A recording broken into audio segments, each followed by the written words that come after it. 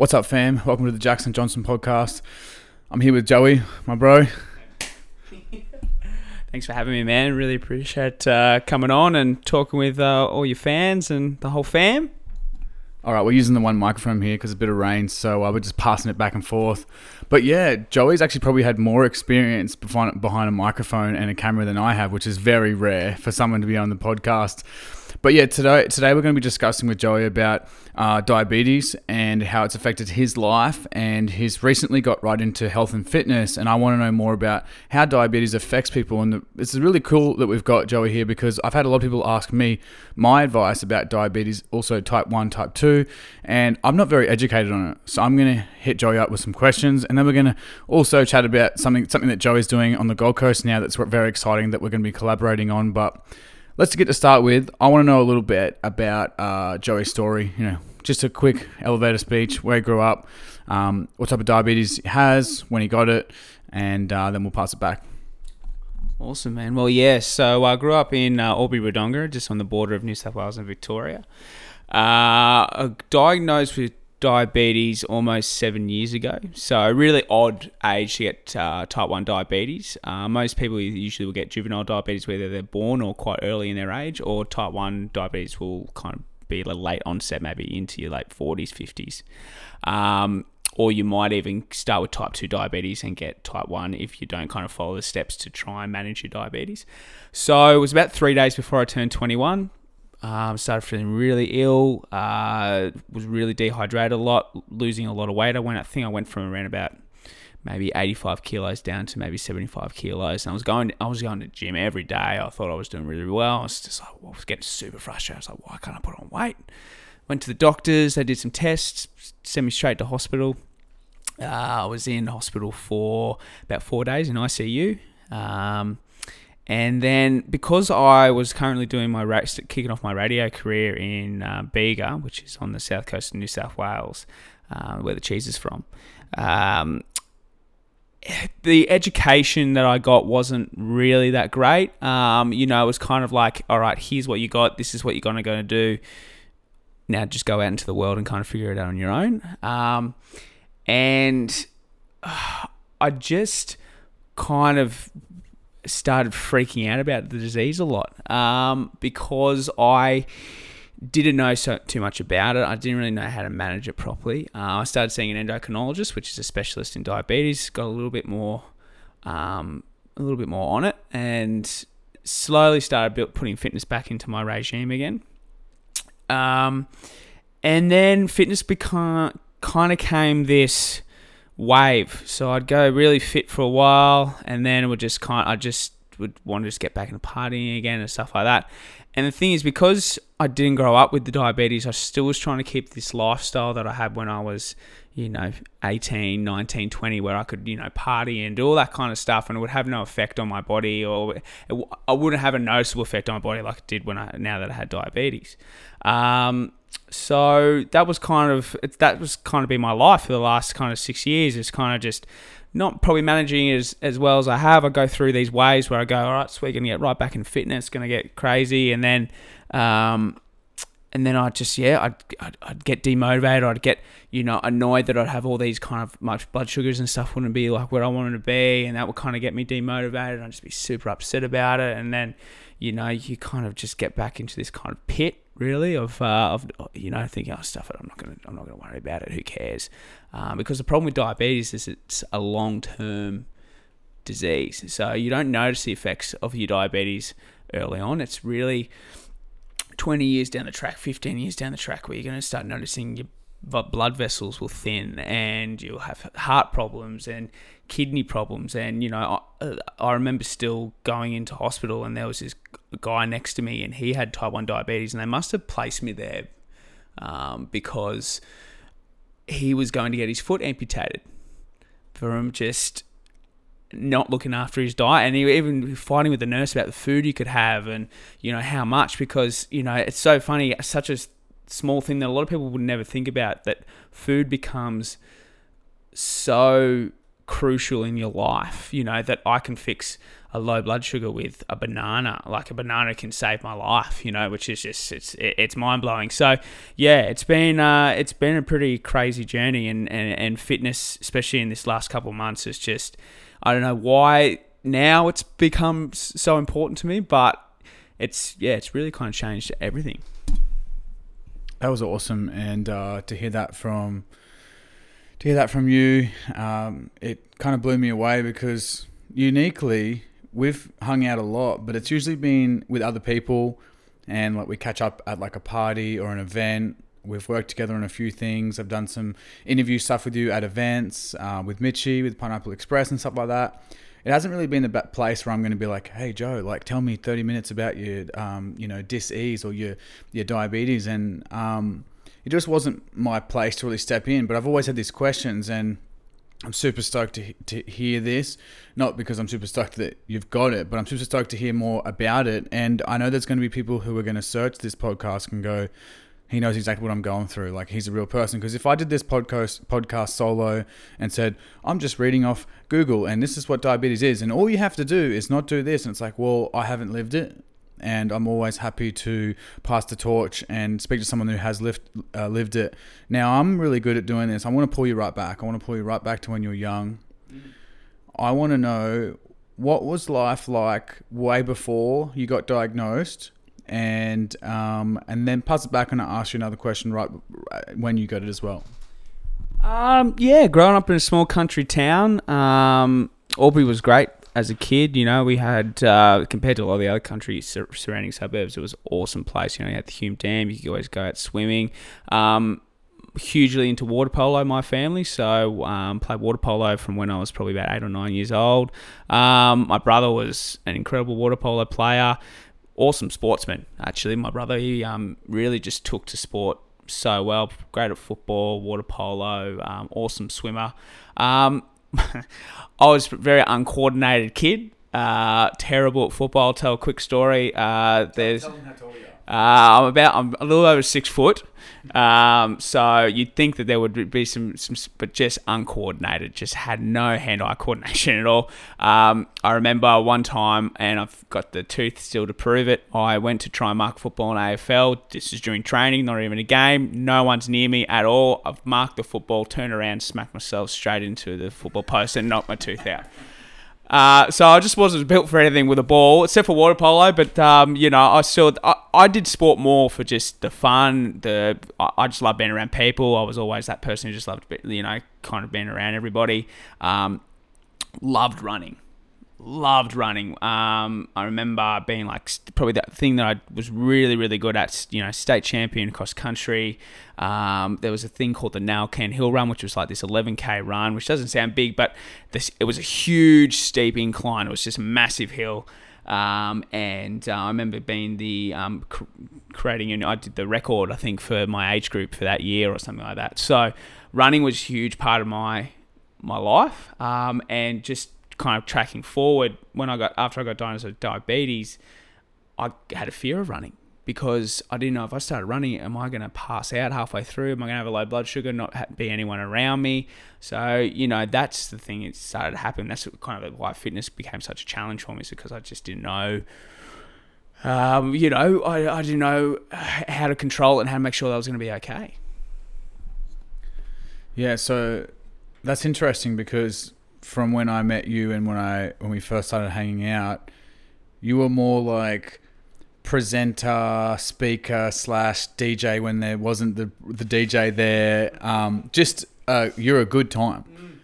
Like, you're a really fucking good time. And every time I was around you, I'm like, it's going to be on. Like, it's going to be a big night. We're all going to have a good time. So in my mind, I was always like, I wonder what your story is. And I like to hear that, because as for some of the long-term listeners, they'll know that I grew up in Gympie, country Queensland, very similar to where you grew up, in a way where it's just like sports big in country towns. Like, we have like people who play for rugby teams from Gympie. We have like feeder teams from there.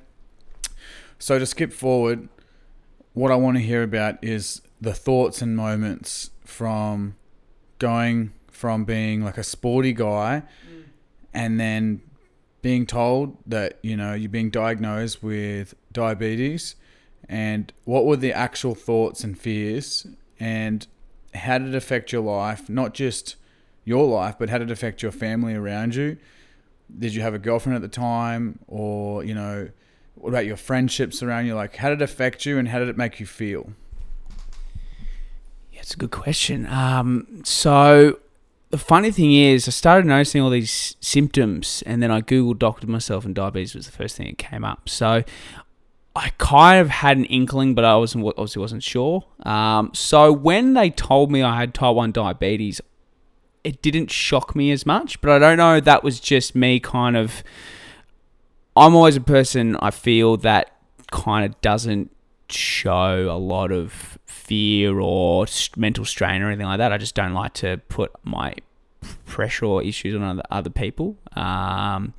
So I probably kind of hold a lot of stuff in.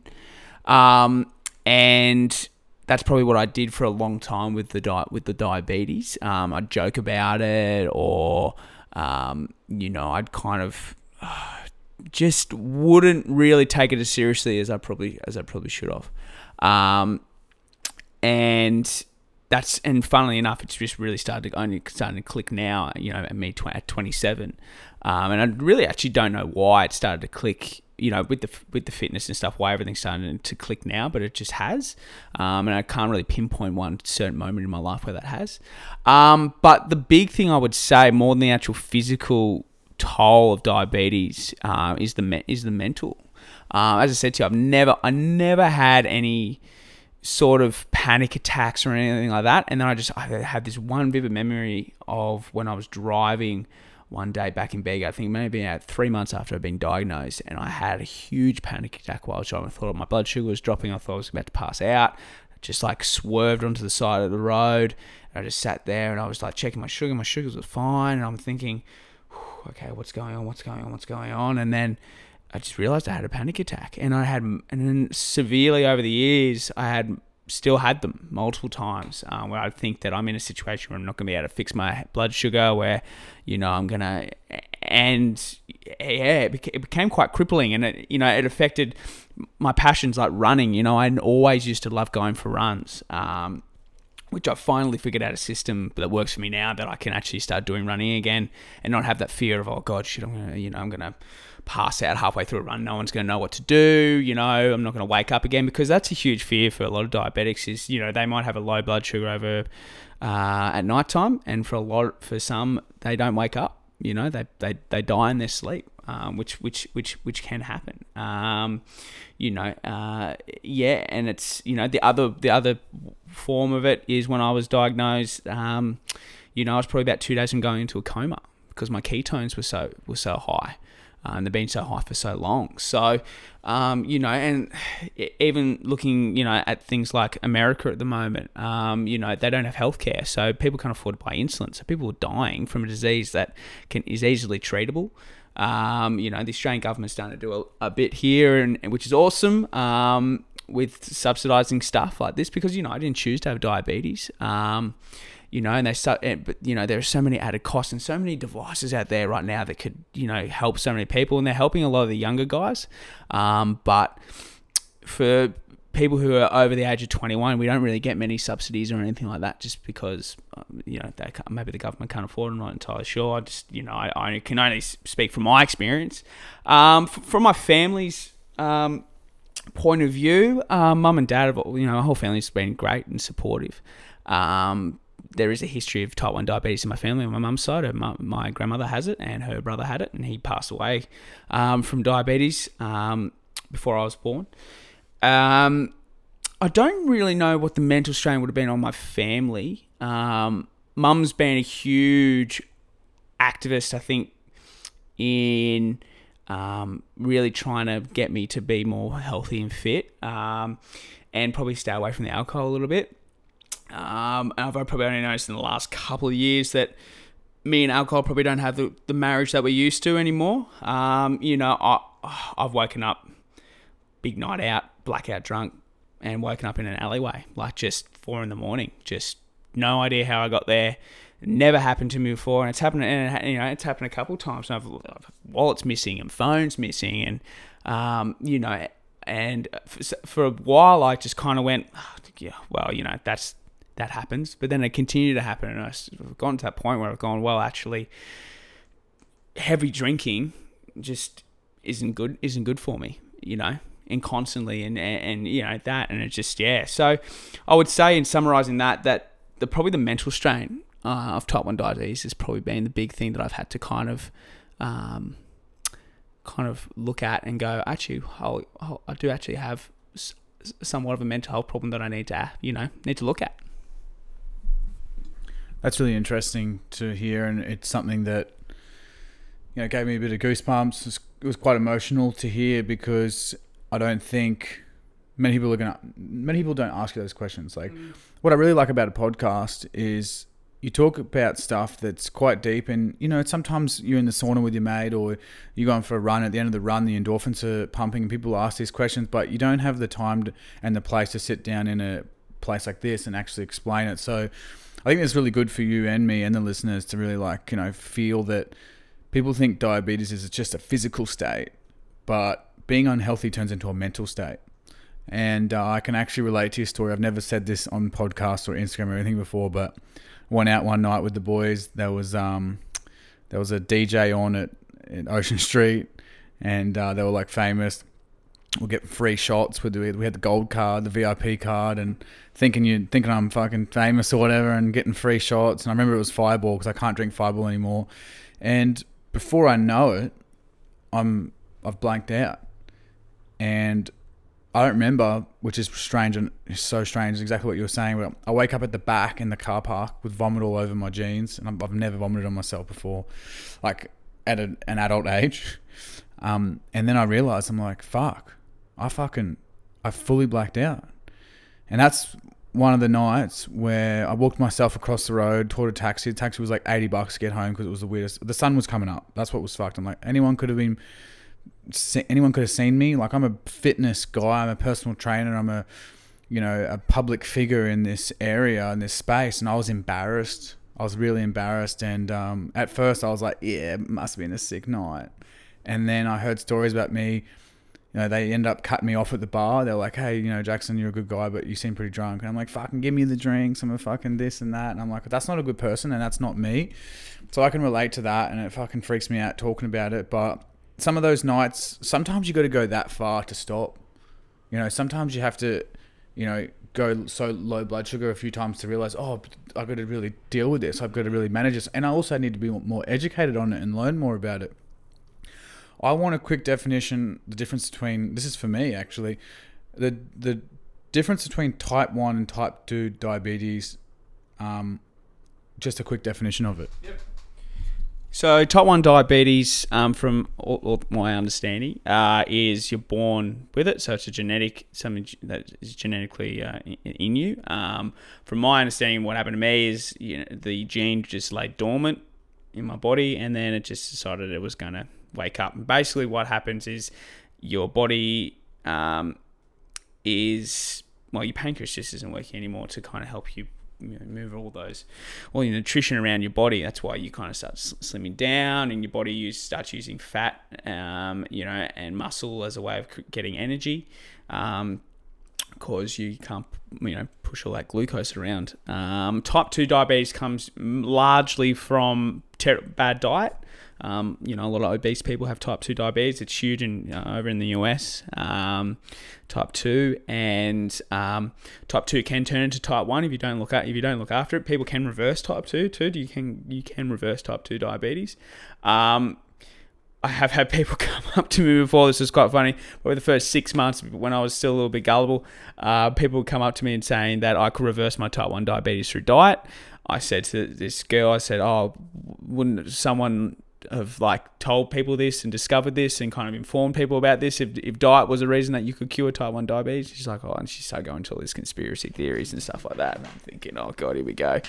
But type 1 diabetes currently doesn't have a cure. It's a fully manageable disease through obviously taking insulin. There's huge amount of different devices now that people have. You can have a pump. I use injectables, NovaRapid, which is a daily one, and then my Lantus, which is one I take at night, which is just a slow burning insulin that kind of comes over the full 24 hours.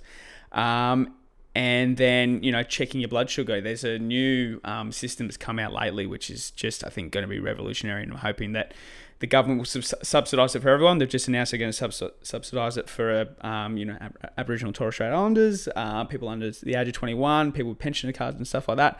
But it's basically a device that you put on the back of your arm, and you don't have to prick your fingers anymore. You can just swipe your phone over the top of it, and it'll just give you blood sugar straight like that, which is huge for a diabetic. For me, that was the biggest fear of especially when going for runs, was that I would have to stop, pull out my kit, check my blood sugar. It's a full 5-minute process where I could just swipe my arm, check it, go, sweet, I'm all good, and continue running, or go, okay, quick, I got to go get a banana or some sugar, or something like that. So yeah, in summarizing that, type 1 is basically a full genetic disease, and then type 2 usually comes on from bad lifestyle and bad diet.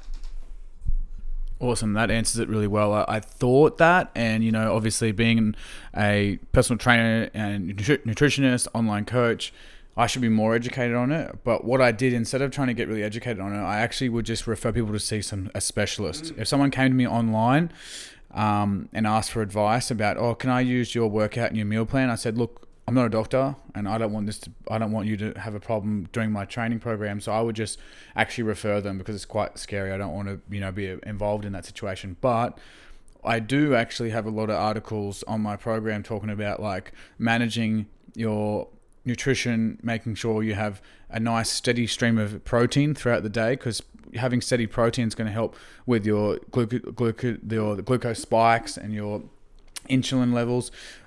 Obviously, matching that with the right slow digestive carbohydrates and then fats as well is really good for function. But as much as I love nutrition and everything like that, I've been someone that's like, I just find what works really well for me and I go with it, and I find what works really well with my clients and go with it. But I don't go too much into detail, because you can kind of get lost in the detail unless you're someone who actually has diabetes and you need to know. So between type 1 and type 2, once people have it, there's no actual physical difference. They're both managed the same way. So type 2 can be managed just through diet. Some type 2 diabetics do use insulin, but they might take insulin like some sort of tablet instead of injectables. Type 1 diabetes is fully just through injectables, so you're only ever either having your insulin pump or using your injectable insulin. That's probably the big difference there. And again, as I said, type 2 diabetes, it can be reversible through fitness and through diet. I will say though, on that point where you're saying about proteins and carbohydrates and fats and stuff like that, and this has only come from my experience so far, but I found that when you start being fit and you start exercising, and then you start going, okay, well then I need to start managing my diet, everything just kind of comes together through those two things. I don't eat bread anymore. When I have low blood sugars, I use better food to manage that. If I do have a low blood sugar, I use a banana. I used to go for Coca-Cola and really stuff in high sugar, because I would freak out. I'd be like, I've got to get it up as quick as possible. Speaking with one of my endocrinologists and diabetic educators, that you can use stuff that's still healthy but still has has a decent amount of sugar in it. Bananas are a really, really great source of carbohydrates. And anything with like fructose in it is really, really good.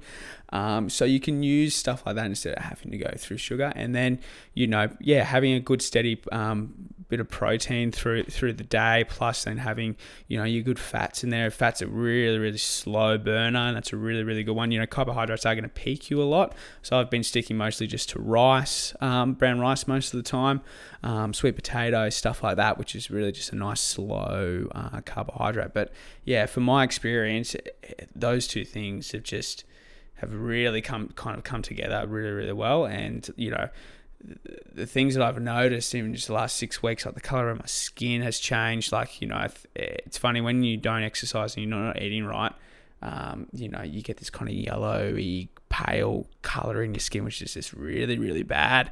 And, the weight has come back on really, really quickly. And the big thing, and I will say this for a lot of diabetics, and this has come from a lot of doctors I've spoken to as well, the cardio is a huge key. Don't ever think that if you're just going to go do weight training, because that's what I did for a long time. I just did weights and I wouldn't do cardio, obviously because of that fear of passing out. But the cardio, I've noticed results quicker. I'm noticing I'm more defined much quicker as well.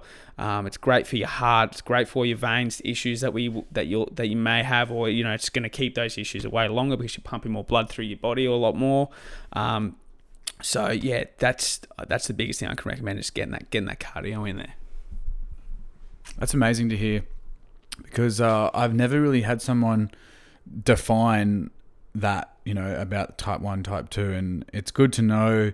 I actually have more of a open mind and more mindfulness towards people that were born with diabetes or they're genetic, because people who have type 2, if I've got this correct, it's quite confusing. Type 2 people who get it through bad diet, most usually.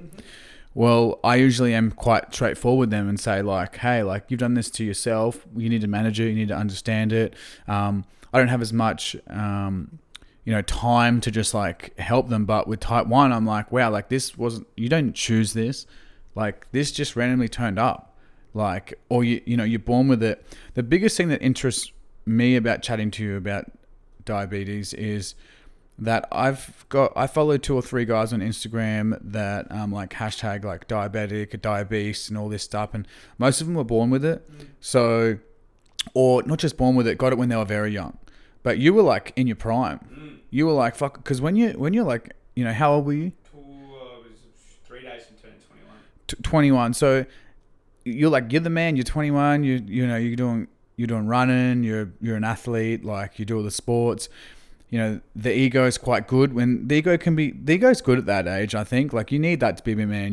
People are fighting at school. People are picking on people. You got to, as long as you're not bullying and as long as you're not picking on people, but it's going to get you through. It's get the testosterone when you're training. I like that period of your life, because I look back at my old 21-year-old self and go, fuck, you're an idiot, mate. Like you're an idiot. But I needed to be that person that time to learn. But I could not imagine myself in my peak. I was boxing at that time, so I was doing a lot of cardio. I was running and skipping. I was getting into gym as well. I was doing a bit of gym and then a lot of boxing. I competed as a boxer. I could not imagine, after all the effort I put in, one day to be like, oh, my weight's dropping, and I'm trying to, because I was a really skinny ectomorph as well.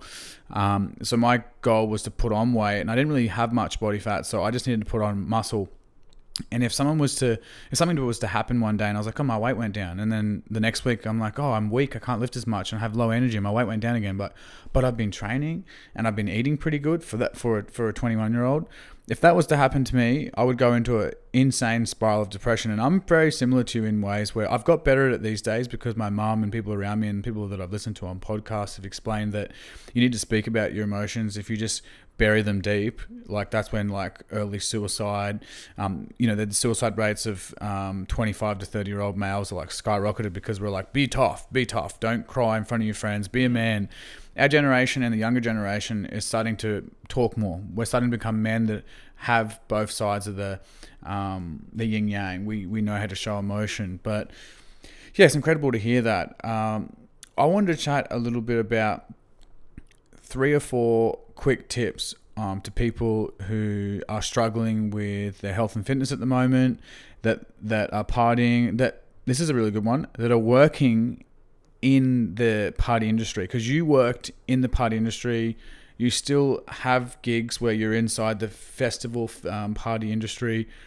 What's some tips to not get kept there after your shift ends? And what's some tips on, like, you've got some really good friends at the Gold Coast that are more inclined to party and drink, and successful people. And then you've got the group kind of here on the sunny coast, like myself and a few people that are more like, okay, let's just do more fitness things. What if someone doesn't have that group, and how did you pull yourself out of that situation? Yeah, it took me a very, very long time. And, I'll be very honest on this podcast. I ruined a lot of relationships. I'm quite a loud, out there person. And it's probably, again, that's probably, that's been my big downfall. It's, as my mum would always say, I'm either 0 or 10. And 0 is obviously when I'm asleep. So it was always hard for me to say no to people. I always had very bendy arm. People could convince me almost into anything. And it got me into a lot of trouble. And I got myself into a lot of trouble with it. I've lost jobs. I've ruined friendships with it. And I'm not going to just use the diabetes as an excuse. I have to take ownership for a lot of stuff that I've done in the past. And it's only been up till probably, in the last probably six months or so that I've really kind of looked back at it and gone, wow, God, you've done some dumb shit. But that's a part of life. That's part of learning. You have to take ownership for that, and that's the big thing I have to say to a lot of people. Own your shit. If you make a mistake, you make a mistake. But you need to acknowledge it. You need to make sure that you don't blame other people for what you've done, and that you try and change for the better. That's all I can say. And I've made mistakes more than once, the same mistakes. And the way that I've kind of realised I've started to get myself out of those situations of, because I had probably about the longest period of time, and this is actually sad saying it out loud, but the longest period of time without touching alcohol for me was probably 3 weeks. I went out on a Sunday with a couple of mates. That was probably the first time I touched alcohol, and I'm going to tell you right now, the results I've had in the last, 3 to 4 weeks, especially with gym, without touching alcohol, it's just been absolutely incredible. It's blown my mind.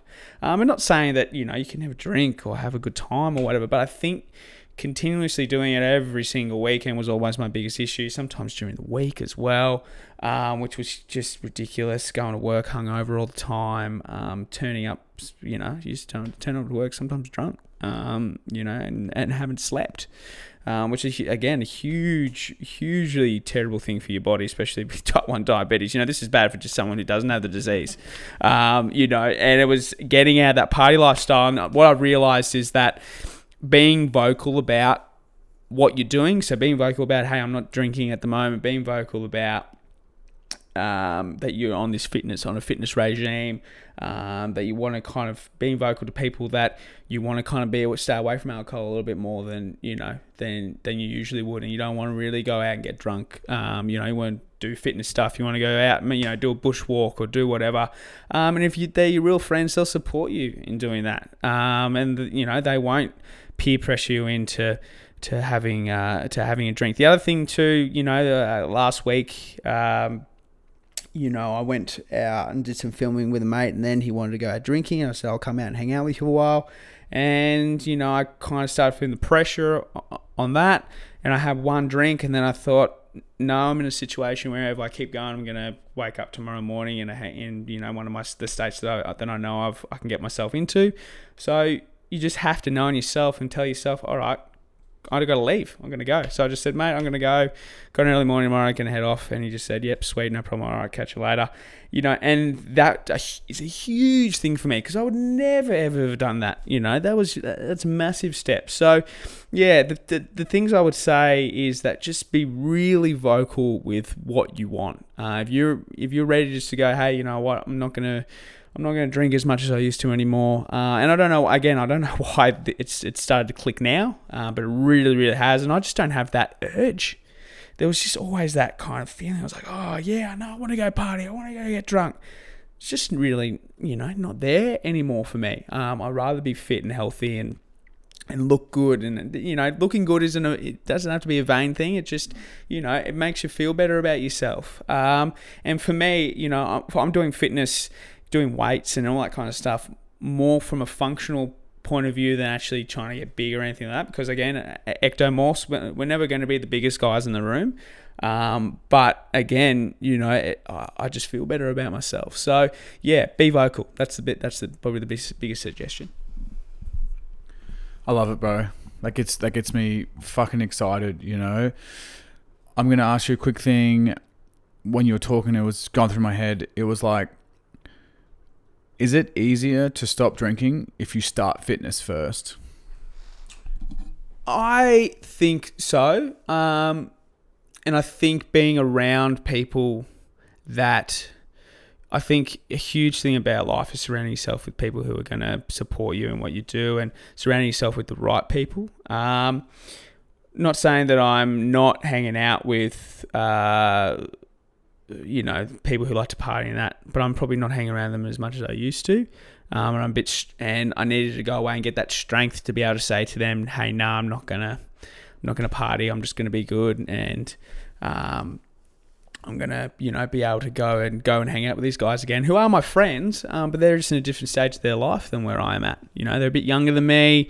I had a guy, live with me, mate of mine, Bailey, who, he's in his 20s, and he's coming home on a Wednesday or a bloody Saturday, and he's partying, and I'm cleaning the house, and he felt bad that he was coming home hungover, or hadn't slept yet. And I said, mate, you can't feel bad. You're 20 years old.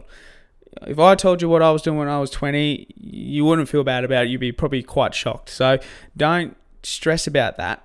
But I think for anyone, and if I could tell my younger self, balance it out. Don't just cool, go and have a bloody big night out on the drink. That's no problem. But balance your life out, because the problem that I was doing is it was like 3 days of continuous drinking, or it was,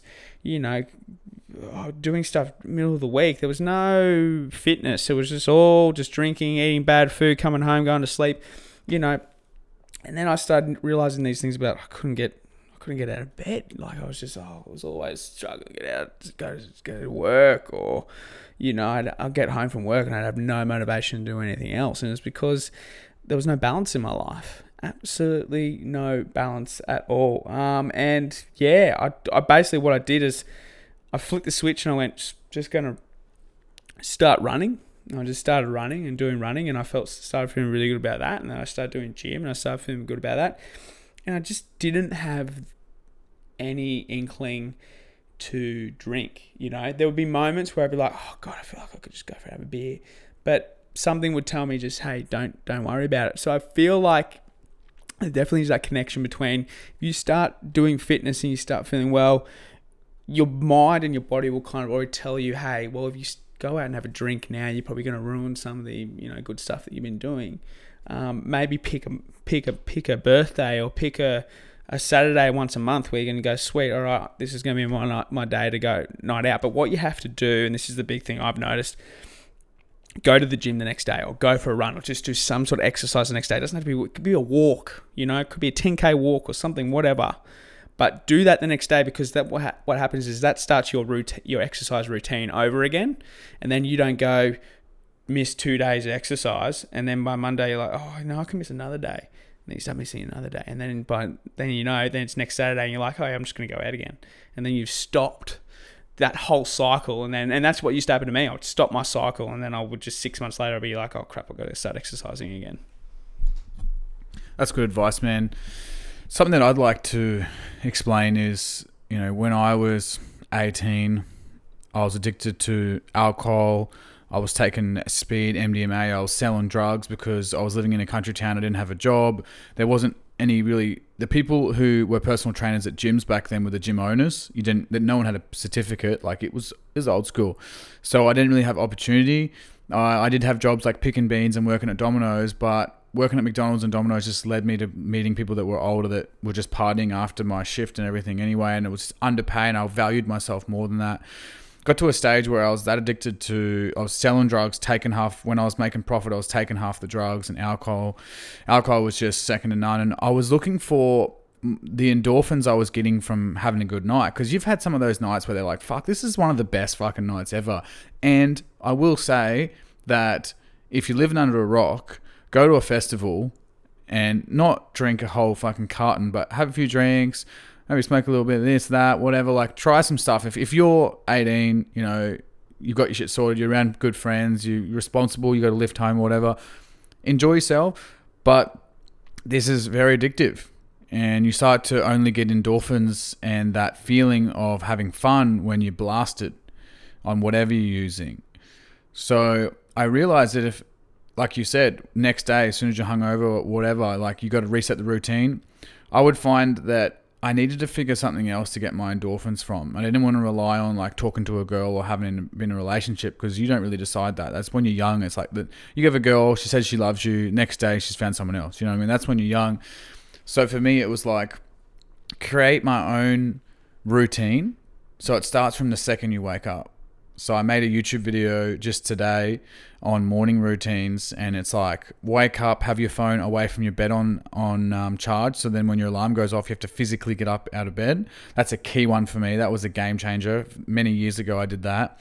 And then straight after that, glass of water, cold shower, bang, get straight outside or go straight to the gym, exercise or whatever. Like get some endorphins running, get your body moving. And then because you've already had a little win, you know, like, to add another one, I'm now making my bed. I even make sure it's nice and neat.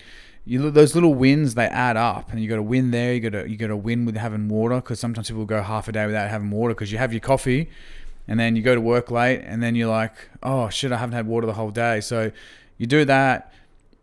You do a bit of exercise, and then 9 o'clock, you're like, fuck, I've done more this morning than I have usually in a weekend. You get endorphins from that. And then you get into some like proper sport or exercise program or something that you set a goal, you know. And I think that's what the next step for you is you need to set yourself like an actual goal for exercise and fitness, because you'll get to a point where you're like, you'll be pretty fit, and then you'll need something to really push you over that like next level. I really enjoyed that chat. I want to discuss just quickly, and I appreciate everyone listening. And if you've made it this far, thank you so much. I really, really appreciate it. If you've enjoyed it, throw in the comments there, screenshot it, and chuck it on your story on Instagram and tag me at JacksonJFit. But I want to ask Joey a little bit off subject, but something to do with the business he's doing at the moment that I want to be involved in. And I want to know, what's the new business that you're doing where you're going to events and restaurants and stuff like that? Just give us a little quick intro. So an idea popped up a couple of months ago with another mate of mine that called Marty Brooks, who's an incredible videographer and photographer on the Gold Coast. And we met through friends of ours, but then really got to know each other. I did hosted Schoolies TV back in 2018. And that's where we basically, for 2 weeks, we just hung out with the Schoolies kids and videoed their experience to kind of sell to the next year and show them what Schoolies was like. And it was an awesome fun. It was a crazy 2 weeks. It's absolutely full on. You're filming all day, and then you get back to the hotel, and then we're editing till 3 or 4 in the morning, and then we're back up again 9-10 o'clock in the morning, filming all day again. So yeah, it was an incredible 2 weeks, and really kind of gave me that new passion to really be in front of the camera. And I've been in radio for 8 or 9 years behind the mic, and always, you know, had a little bit of an inkling for being in front of the camera, but that really created the passion for me wanting to kind of follow into this, and didn't really know how I was going to get into it. And we came up with this idea to kind of do getaway style videos, but localized to a particular area, and get more venues involved, and not just be kind of a generalized overview of, say, the Gold Coast where I'm living at currently, but more in-depth look. So if you're a tourist and you come here, you can go on our website, which is called What's Up GC, which we're starting up at the moment, and you can just go, all right, I want to find somewhere to go for dinner, and then there's a 2-minute video giving you all the details about what food they serve, the history of the venue, you know, stuff that they might have going on there during the week. You know, you might be there on a Tuesday. That video will tell you, oh, it's karaoke night there, or whatever it is. But it's not just venues. We'll do, you know, events that happen during the year. We're going to also do places you can go work out. We have a lot of people who come to the Gold Coast who travel there. They might just do like a day off, and then they have to fly back the next day or whatever, but they might want to get a run in the afternoon.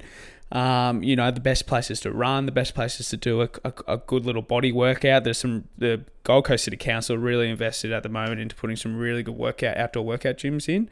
There's one in Burleigh, which is just absolutely incredible. Probably the best one I've seen on the Gold Coast. It's really, really good.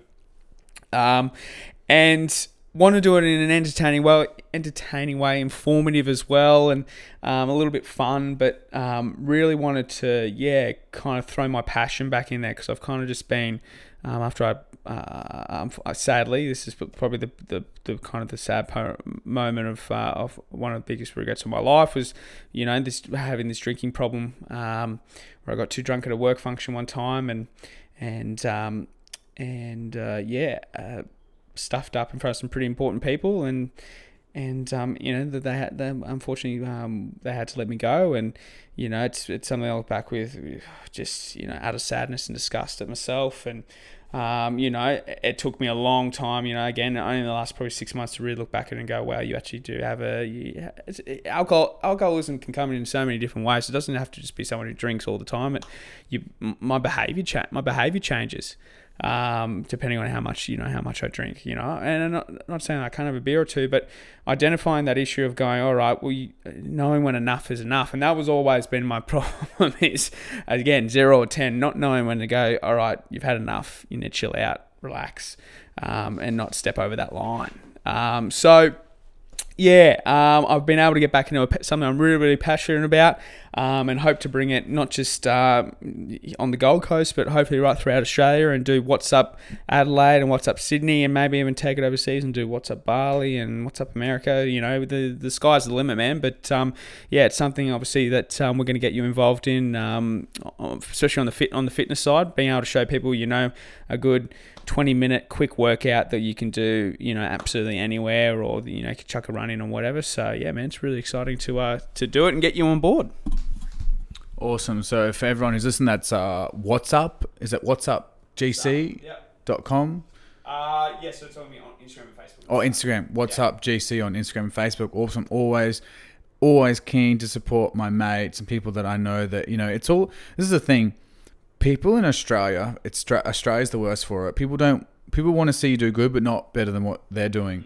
The mud crab syndrome or the small poppy syndrome or whatever you want to call it, it really surprised me because I was in Instagram early and I've traveled the world and I've worked with American guys and influencers, and I've always had people try to lift each other up. But then in Australia, I met a few people and I'm like, wow, no one really wants to help each other out. So my big goal has always been like, doesn't matter who they are, what they're doing. If someone respects me, treats me well, I want to give them a bit of a shout out, but also be involved in what they do. And if we all just collaborate with each other, that's how there's 13-year-olds on TikTok with fucking 10 million followers, because everyone's collaborating and just dancing and have fun, and everyone wins.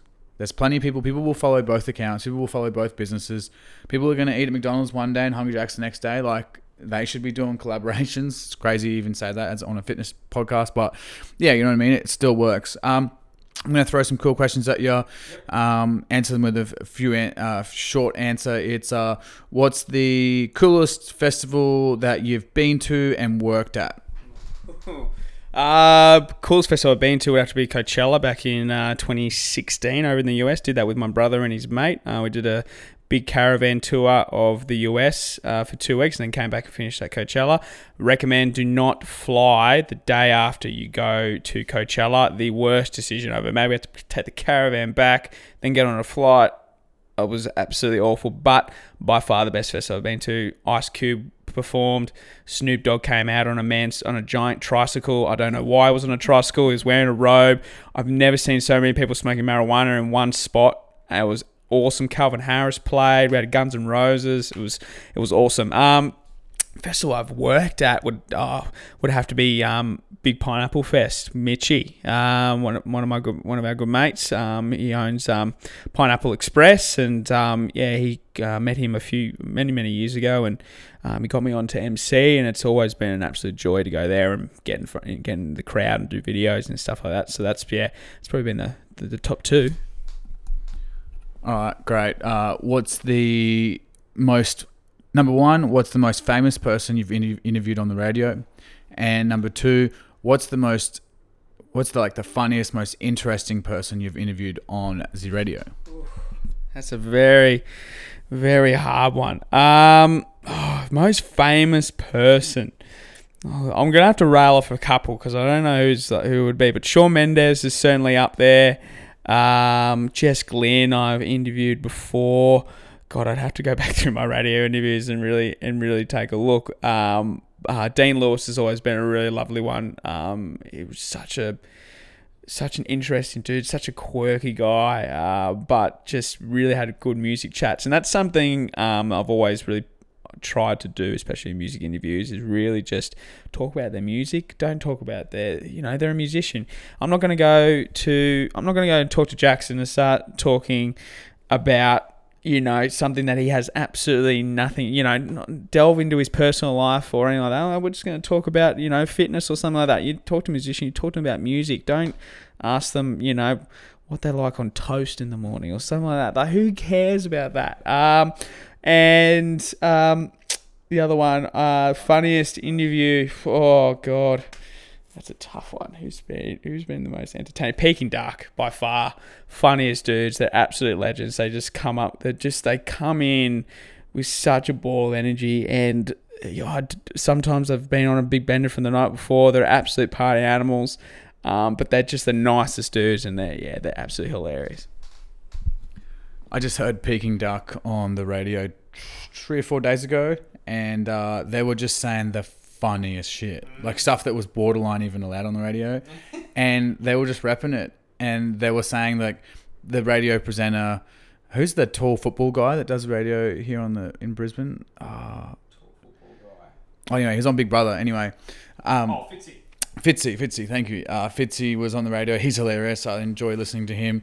Fitzy was cracking up about it. Fitzy's like, "Oh, what's the craziest Los Angeles party you've been to?" And they're like, "Yeah, we went to this party, and this famous person was here, and this 50 Cent was here," and they were like, "It was crazy." And then they're like, "What's it like compared to?" Because they were raised in some country town, New South Wales or Victoria or something as well. Like, they're from rock bottom. And they were like, "But we've had some sick parties with our resident DJ Tomo at their local party." So that was hilarious to listen to. One more question. Either best book or article or movie or podcast you've listened to lately, which is pretty broad, but something like that. I'm going to say I'm not a huge reader. And I want to say to people and I always felt really guilty about that, not reading for a long time. And then I saw the man himself, Mr. Gary Vee, talk about how he doesn't read books at all. And books don't always have to be your source of knowledge. There are so many different places and so many different things that you can go to or do to gain knowledge. And, a book doesn't always have to be that. You can watch a documentary, you can go on YouTube, you can look up an article online, you can watch something on Netflix. Like, it does, you can be the number one person on pop culture. You don't always have to be, everyone's got their passion, and everyone can kind of, find their joy. It doesn't always have to come from books, and I always felt really guilty about that until I saw that someone that's successful, obviously saying that he's never really read a book in his life. Netflix, there's a TV series called Lock and Key at the moment, which I absolutely love. You have to watch it. Like, I can tell you, there's some shows that you can kind of not always have to be there, but you really need to watch it because you have to keep up to date with it. It's really, really good. Sex Education is absolutely hilarious. I don't know if you've seen that. I love that show. I've just started getting into the second season. What else was I watching? There's a new show called Babies, which they do they basically go through and do like this 12-month kind of trial on looking into babies and how they develop and how that kind of affects us in later life and all that kind of stuff. So I've just started watching that. It's super interesting. My favorite movie of all time would have to be a pretty unknown one from Denzel Washington called Hurricane. Which is, I'm huge into biographical movies. Loving it, a good biopic. And this one's about a boxer that was basically put in jail on accusations of murdering a large amount of white people back in America, when obviously there was still that huge kind of battle between black and whites there. And he was a famous boxer, and he got put in prison by this police officer that had kind of followed him throughout life. And it's an incredible story. It really, really is. And it's about this kid who, reads a book that he wrote in prison and then gets lawyers. And it's just, I'm not going to say anymore because, you have to go watch it. But that's probably my number one movie all time. It's just Denzel killing it. All right. Thank you so much, Joey. That was awesome. We killed it. I really appreciate it. Now we're actually going to go do a workout with the boys. Yeah, Joey was like, make sure we get a workout in. I'll do the podcast. We'll do a workout. And then stay tuned. We're going to be doing a video. You'll see it on my Instagram and YouTube. We're going to be doing some food eating challenges. And Joey's going to be like MC / I'll put some food into him too. So it's going to be good. Thanks for listening, guys. Have a good one. See you later.